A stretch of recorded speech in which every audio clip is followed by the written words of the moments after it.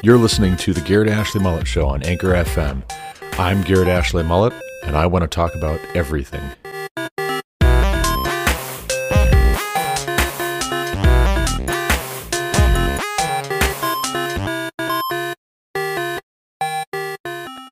Welcome back to the Garrett Ashley Mullet Show. This is Garrett Ashley Mullet, coming to you from Greeley, Colorado for episode 127 of Season 3, episode 192 of the Garrett Ashley Mullet Show. Today is Sunday, August 15th, 2021. Today we're going to talk about the Taliban reconquering Afghanistan.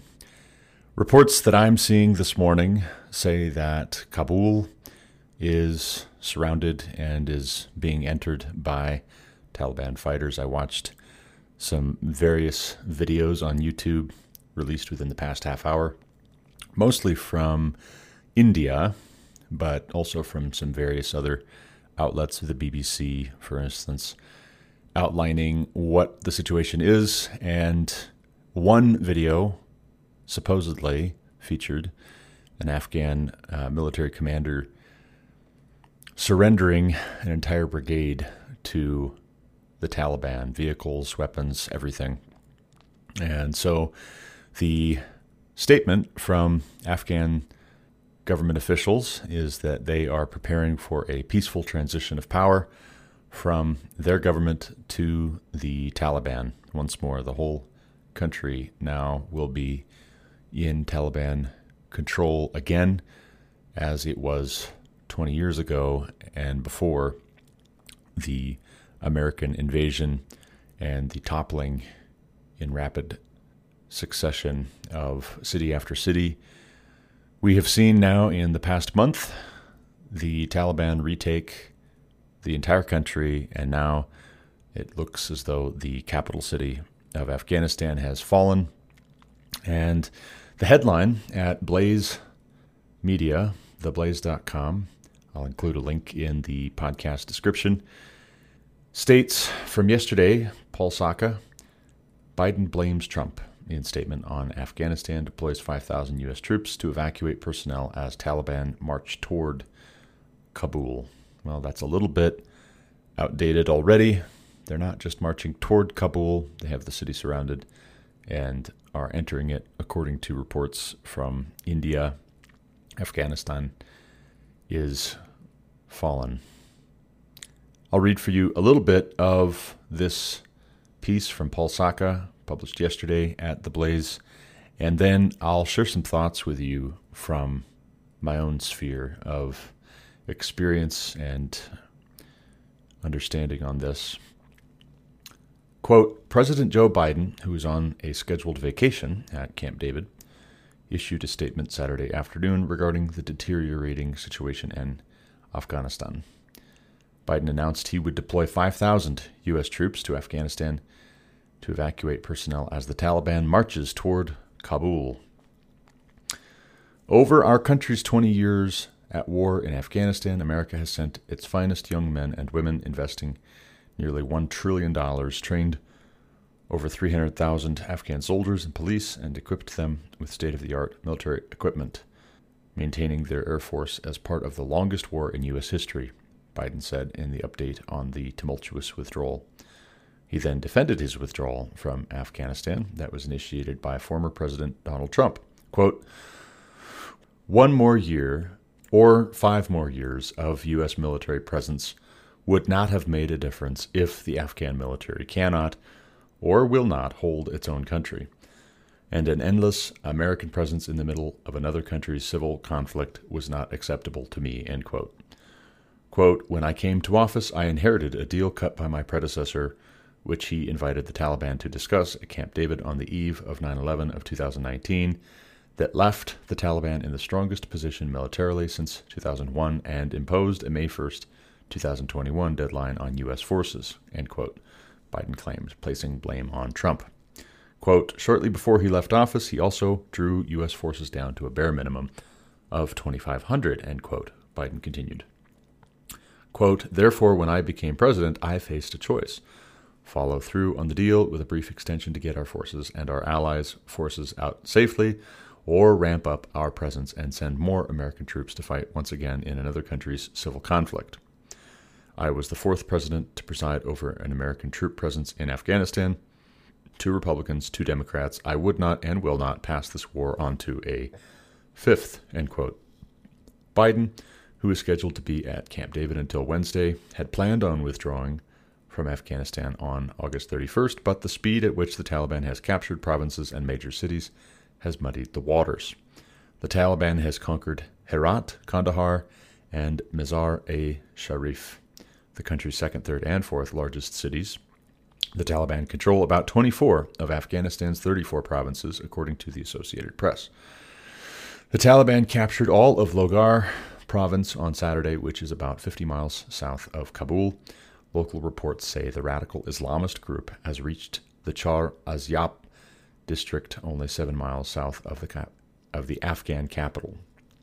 Despite the withdrawal and the Taliban rampaging across the Middle Eastern country, Biden warned the fundamentalist Islamist group, quote, that any action on their part on the ground in Afghanistan that puts U.S. personnel or our mission at risk there will be met with a swift and strong U.S. military response, end quote. A U.S. official informed Reuters that the 5,000 troops designated to assist the evacuations include 3,000 troops already approved, 1,000 that are already in Kabul, and 1,000 newly approved troops from the 82nd Airborne. And that is actually the entirety of the piece by Paul Saka, published yesterday. I was going to read you a selection, but went ahead and read the entire thing for you. The sad thing about this is that he has a point.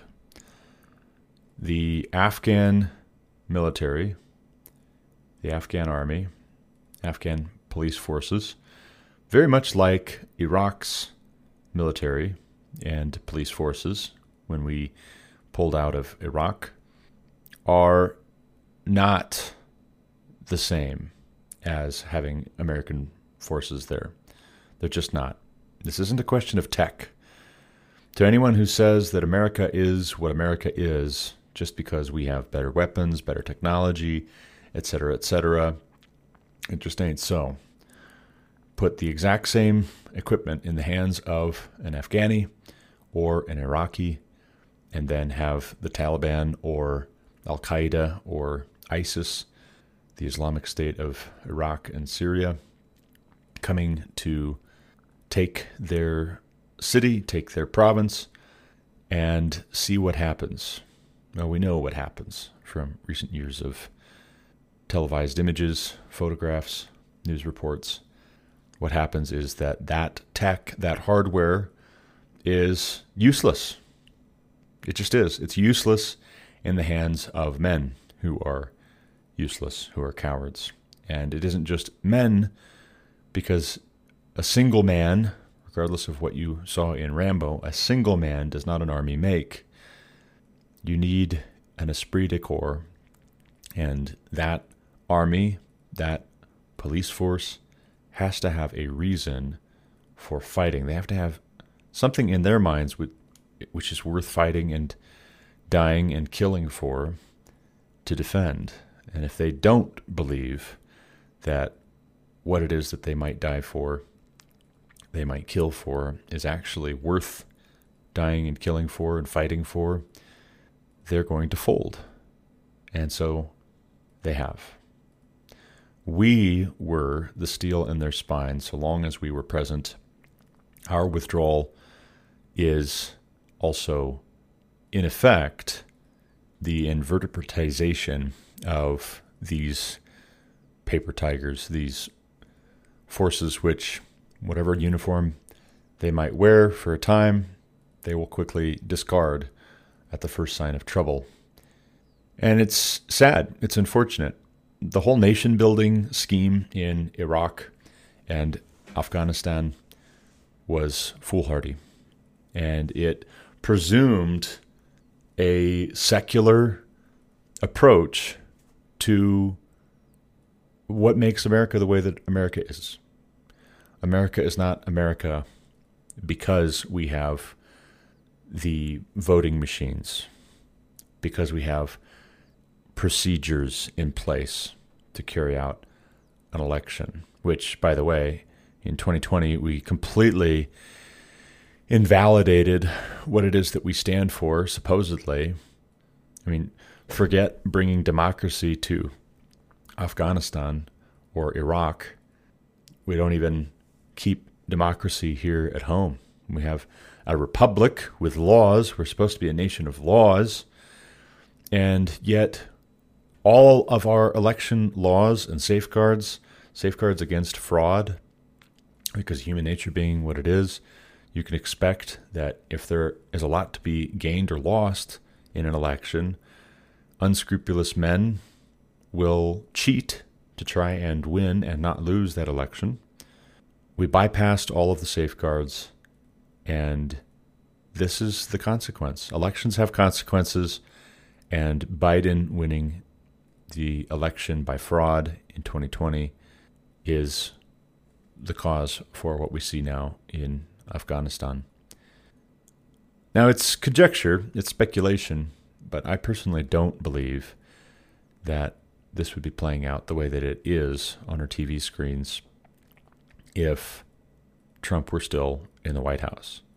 I could be wrong. I was very disappointed with how he abandoned the Kurds to the mercies or lack thereof of Erdogan in Turkey after they had fought side by side with us against ISIS.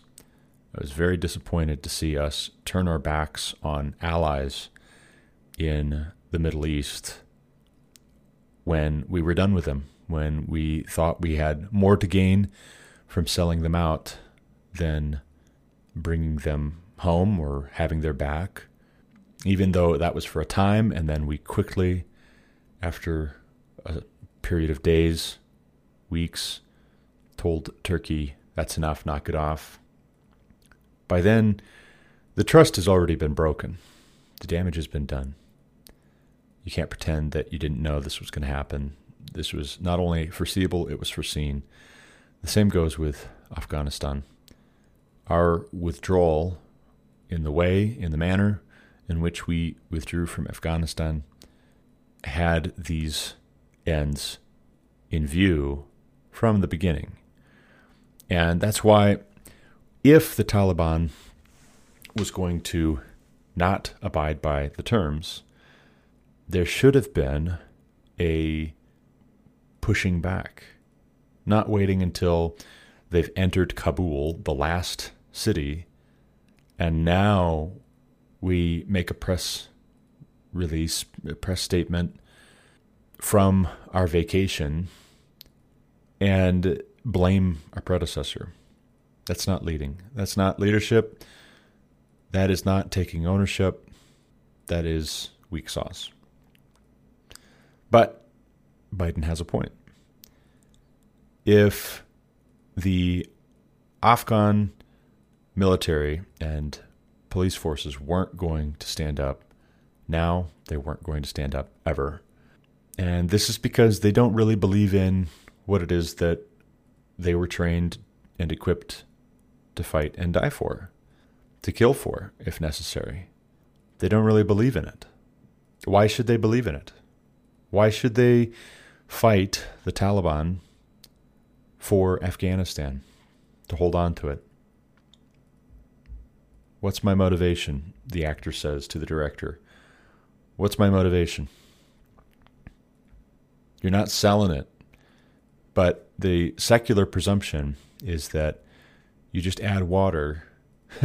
This is like a ready mix you buy from the store. Democracy, Western style, mix in bowl, just add water, bake for 30 minutes, and voila. Afghanistan will be some Western pro-democracy country. Now, certainly there are men, women, and children in Afghanistan who want that, no doubt. But do they want it as much as the Taliban wants the country back for a fundamentalist, medievalist, Islamic state? And the short answer is no. No, they don't. And neither do we, apparently. We don't want Afghanistan to be a not Islamic fundamentalist hellhole as much as we want to get our troops out, bring them home. I got into a back and forth, which is still ongoing, on LinkedIn here in the past few days, because I follow the chief marketing officer for Black Rifle Company, not Black Rifle Coffee Company, Black Rifle Company. They're a contractor for the United States Defense Department. I think they work in intelligence gathering and security and things like that. But there was a share of an article about the Taliban closing in on Kabul and what this means for men, women, and children who were modernizing. They were getting with the program like we asked them to. Now what? Now what happens to them? What does the Taliban do to them?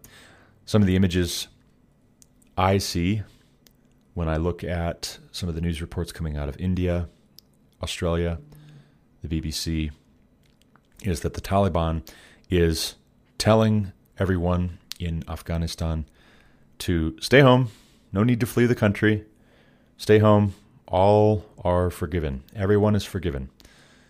Well, taqiyya, right? Taqiyya. Can you trust that? No.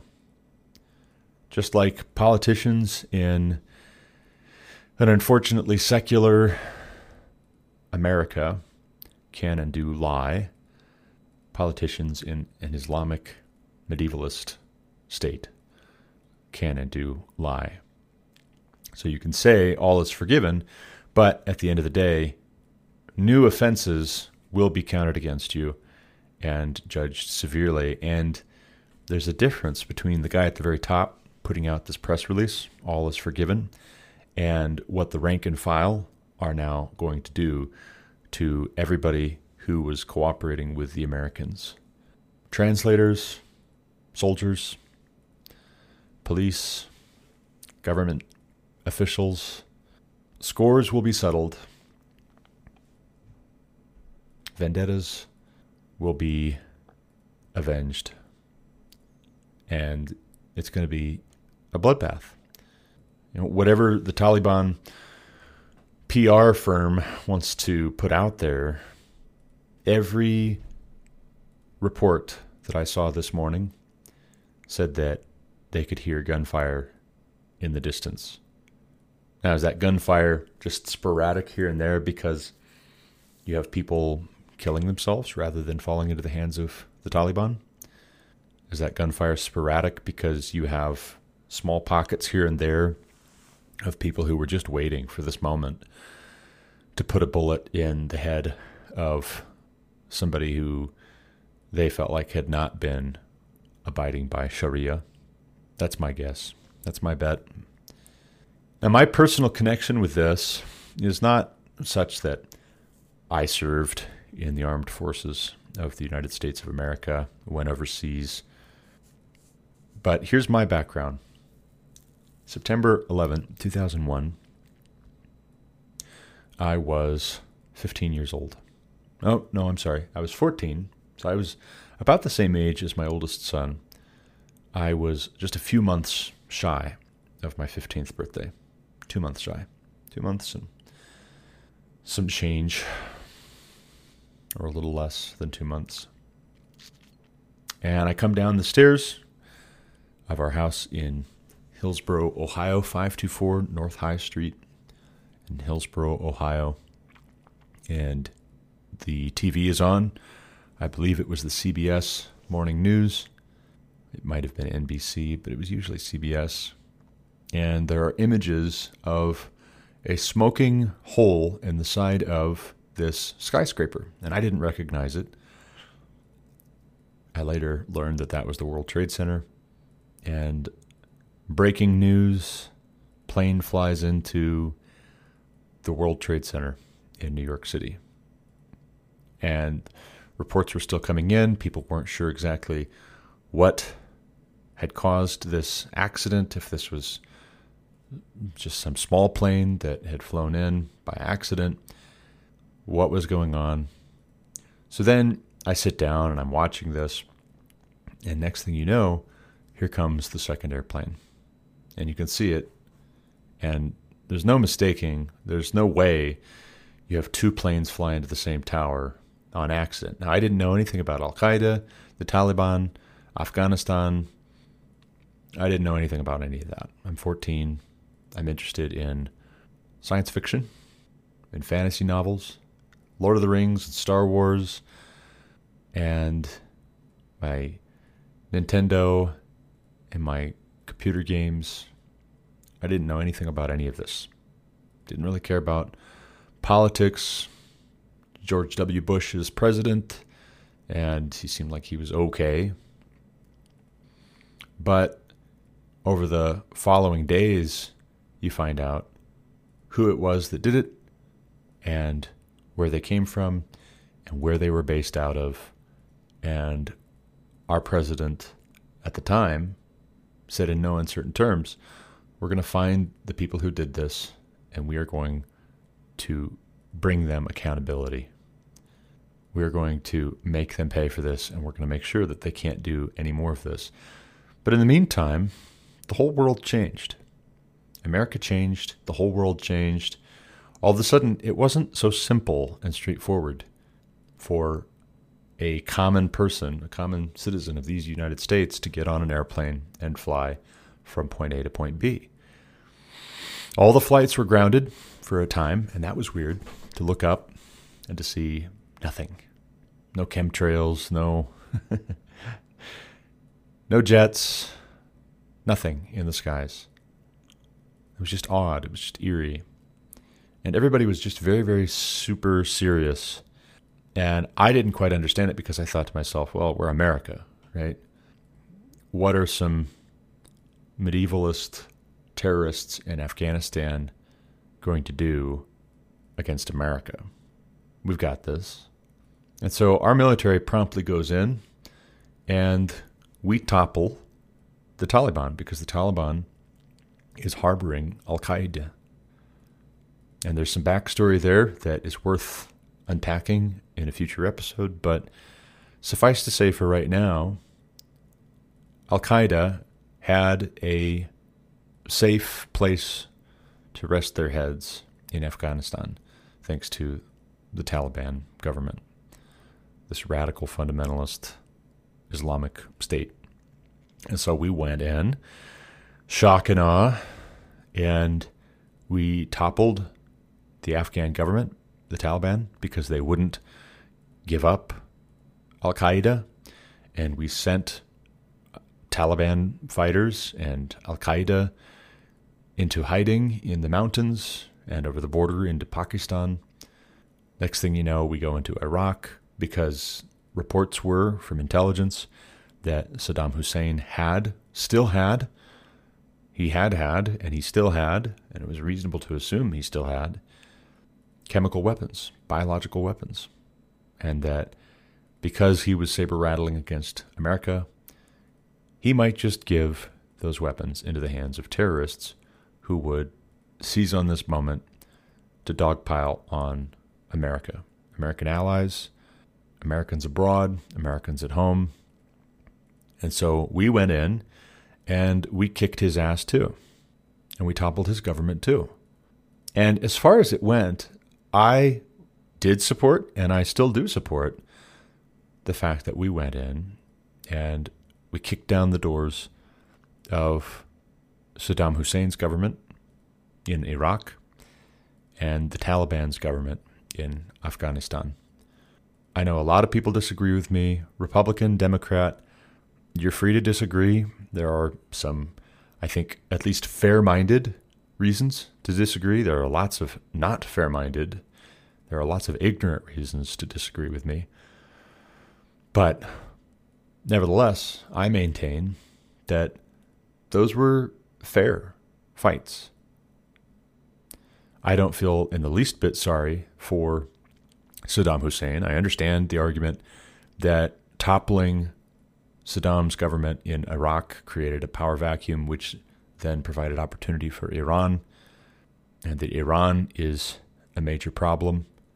but I think that's a side issue. I think that we could handle the Iraq deal differently, could have handled the Iraq deal differently, and handled the Iran deal differently and better.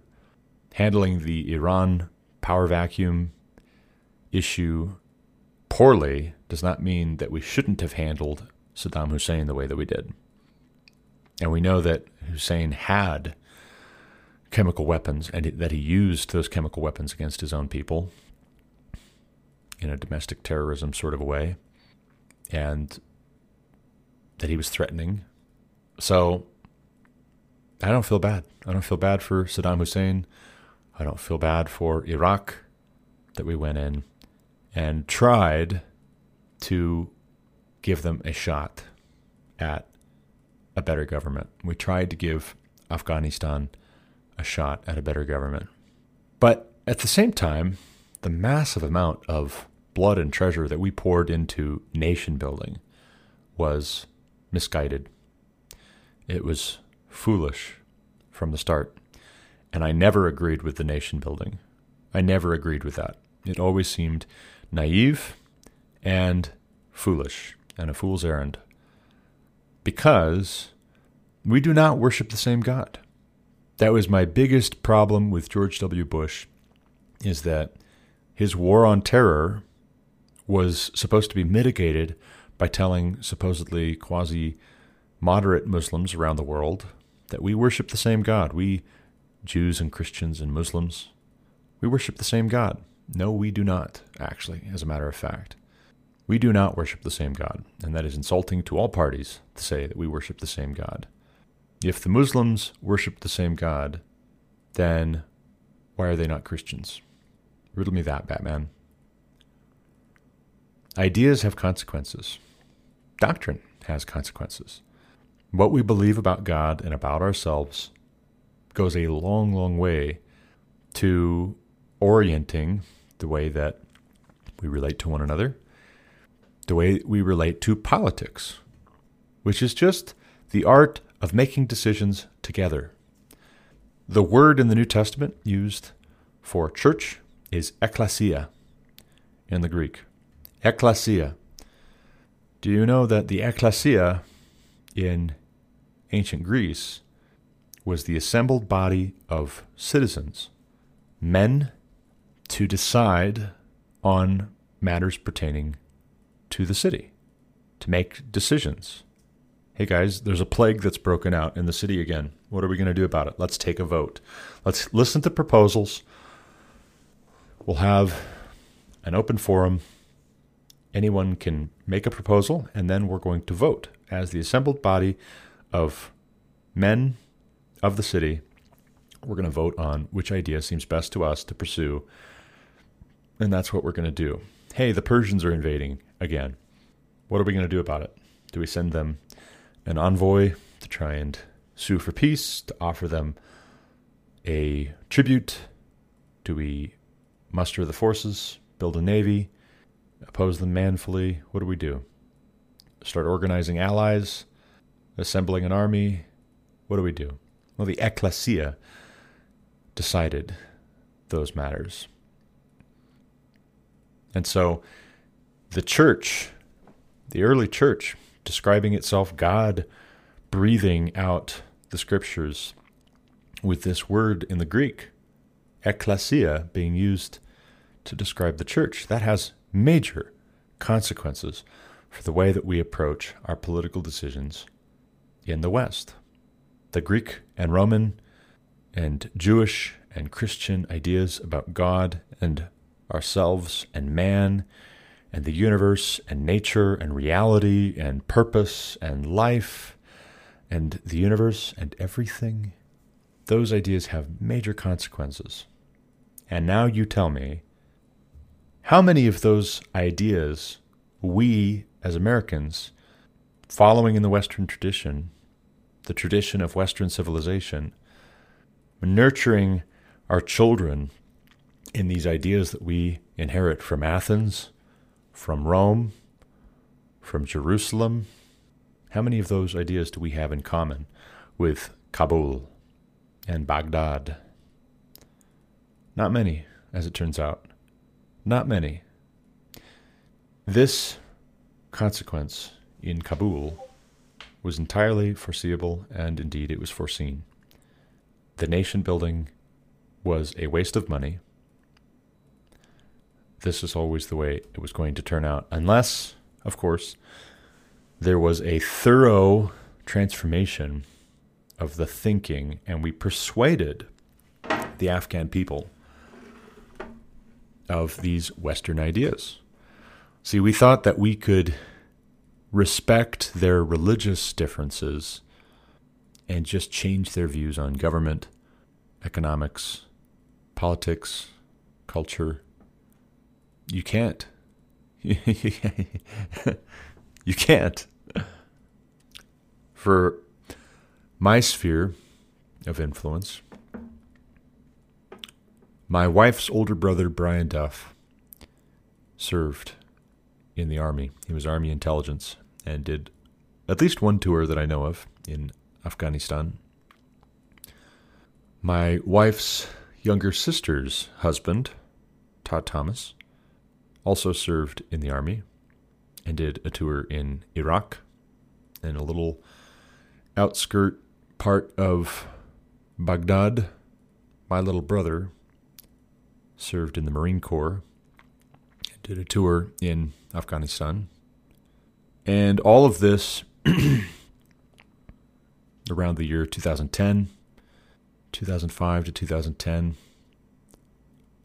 We had Christmas, Thanksgiving, birthdays sometimes at our house because my parents being divorced, Lauren's parents not being set up to entertain and have everyone over, Lauren's mother's health being not so good, we having most of the children, all of the children for several years. My wife and I hosted Christmas, Thanksgiving, New Year's, birthdays at our house. We cooked usually most of the food, did most of the entertaining. And it just so happened that when my brother and two brothers-in-law were home on leave from the Army and the Marine Corps, they were over at our house. And lo and behold, the stories start coming out. And for my part, I went a different path.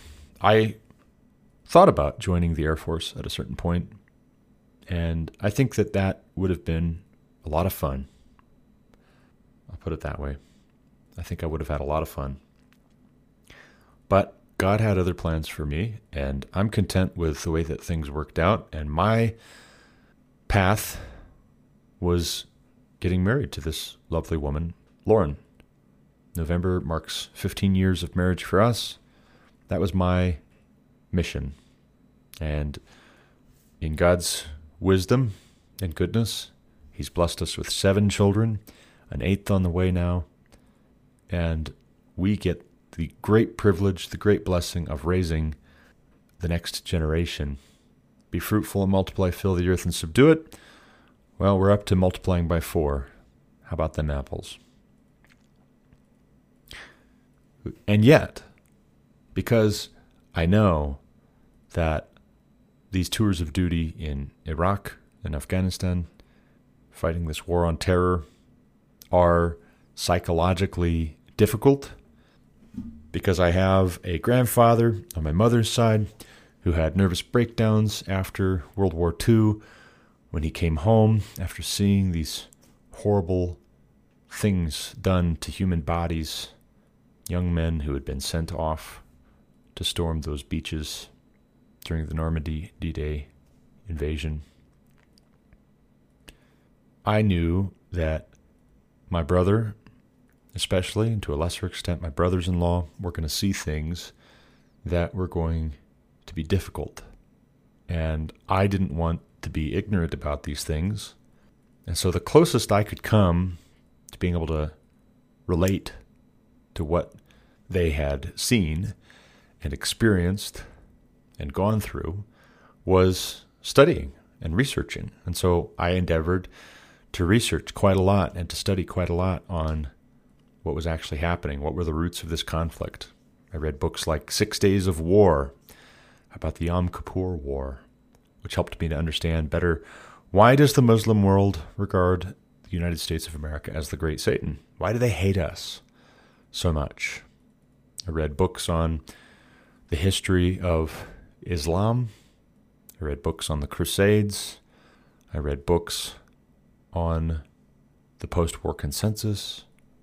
I read Lawrence of Arabia's book to get a better idea of how the modern Middle East national boundaries came to be in their present state, the conflict that has brought, Sykes-Picot, that kept up on the news. And what I was trying to do is I was trying to understand why, right? Why is it that they're over there fighting in Afghanistan and Iraq? And where is this going? This isn't going to be over anytime soon. Your war on terror is a war against fundamentalist Islam. The fundamentalist Islamist folks, they read their Quran, and it says they're supposed to conquer the world for Islam. So they're trying to do it, and America stands in the way. And so America needs to be taken down. So they're going to fight us tooth and nail, and even the supposedly moderate Muslims, they're playing the long game. And if they're funding this behind the scenes, providing material support, intelligence, propaganda, undermining our cultural, religious, political institutions, economic institutions, then this is a struggle with them as well, to maintain Western civilization, to maintain the United States of America on the foundations it was built on. So in reading all of this, I concluded a long, long time ago that this was the way it was going to go. 20 years is a long time, but we're dealing with people who are thinking in centuries or even millennia. They've got the long view, and they think they can win in the end. And woe to the vanquished. I remember distinctly talking with my brother and my brothers-in-law about the locals. And to be very, very clear, they had a lot of respect for some of the folks they interacted with. It sounds to me as though there is a very great tradition of hospitality on the part of the folks who were working with our forces, who were concerned about the very same things we were concerned about. The enemy of my enemy is my friend. They were concerned about these radical Islamists, brutal, murderous, bloodthirsty, cruel.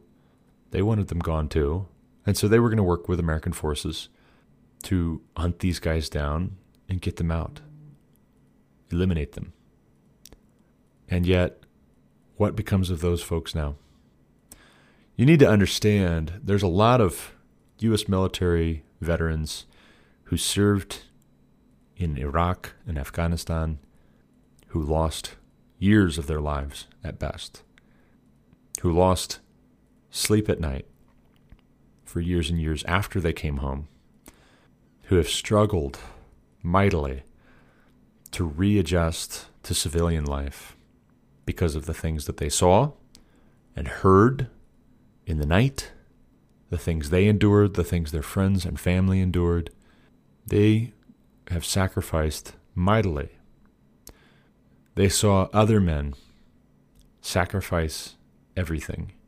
They saw other men lose their lives violently, lose their mobility, lose the use of limbs, lose their minds, become broken.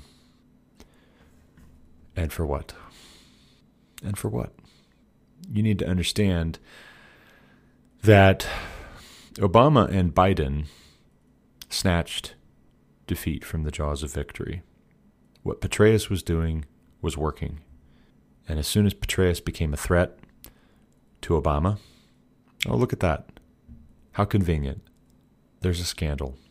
Just in time. Bye-bye. Obama and Biden did not want to win the war on terror. They went around the Muslim world apologizing. They went around the entire world. They went around The entire world apologizing for American greatness. You want to know why Trump was elected in 2016? Thanks, Obama. Thanks, Obama. You created Trump, Obama. The mean tweets were a result of apology tours, anti-American sentiment, radical leftist, radical Muslim sympathizing, if that's what it takes to accomplish the fever dreams of Howard Zinn and Saul Alinsky, radical leftist community organizing at the very highest levels of American government. Sabotage, treachery. And so I don't look at Biden blaming Trump and give it any credit at all whatsoever. I don't think, for one thing, that Trump would have handled this and allowed this to be handled in the way and manner that Biden has allowed it to. I think Biden has wanted this to be a disaster and debacle so he could blame Trump for it. What Trump was doing might have worked because there was a show of strength that reinforced the deals that Trump was making. Biden is lucky to put two brain cells together and come up with a coherent thought. Biden is lucky to finish a sentence, much less two in a row. So the Taliban, they have no respect for us. They don't fear us. They don't respect us. China doesn't fear us, and they don't respect us. Iran does not fear us, and they don't respect us. Russia does not fear us, and they don't respect us. North Korea does not fear us, and they do not respect us. And if you want to blame Trump, then blame Obama and Biden for Trump. Because Obama and Biden, undermining American power at home and abroad, radically trying to pull at the seams of the very fabric of reality, lighting up the White House in rainbow colors to celebrate Pride Month. You should be ashamed of yourselves. Destroying the institution of marriage. There's a nation of veterans who saw their friends, their loved ones, their battle buddies come home missing limbs, missing parts of their faces. And even if they were, for all outward appearances, as good as new, better than ever, inside they were broken people. And they went home and they tried to be mothers and fathers and husbands and wives. And they are still broken people on the inside. And for what? And for what? For Democrats to try and pursue their radical leftist agenda? To try and make America into the images that we see this morning coming out of Afghanistan? Tell me the difference between Antifa and the Taliban, between Black Lives Matter and the Taliban, or ISIS. How in the hell do we go and spend 20 years and trillions of dollars, and how many American lives, and I'm not just talking lives lost. You can't measure the cost that our service members paid to defend this country and our way of life. Our men and women paid a terrible cost.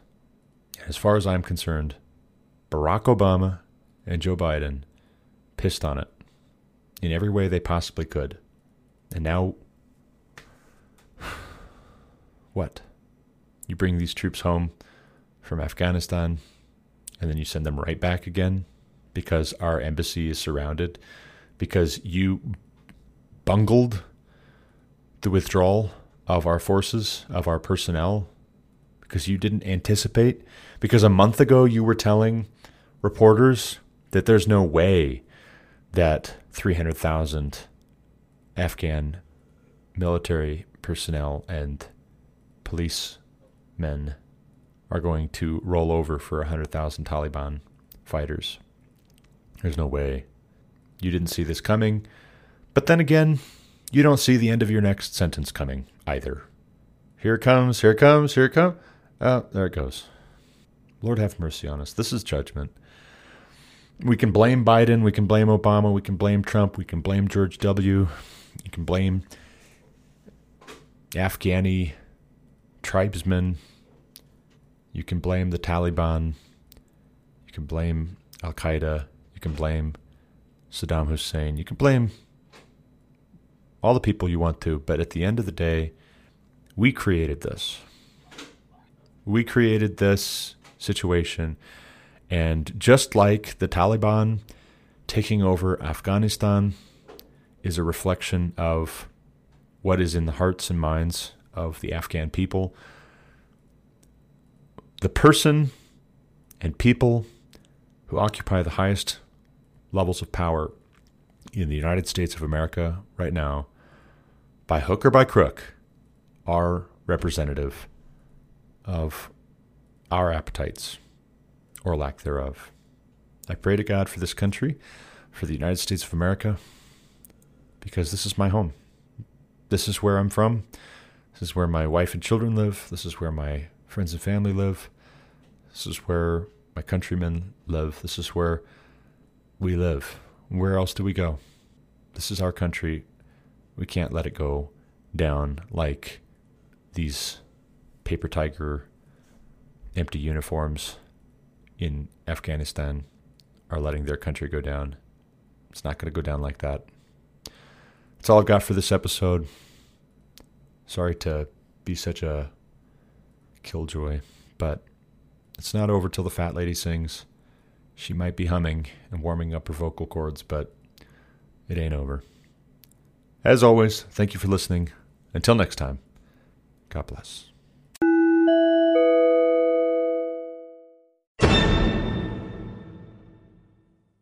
You've been listening to The Garrett Ashley Mullet Show on Anchor FM. For more content like what you just heard, subscribe to this podcast on Apple Podcasts, Google Podcasts, or Spotify. Also check out thegarrettashleymulletshow.com to subscribe to email alerts when new episodes are published. As always, you can reach me with any comments, questions, complaints, objections, or insights at garrettashleyMullet@protonmail.com.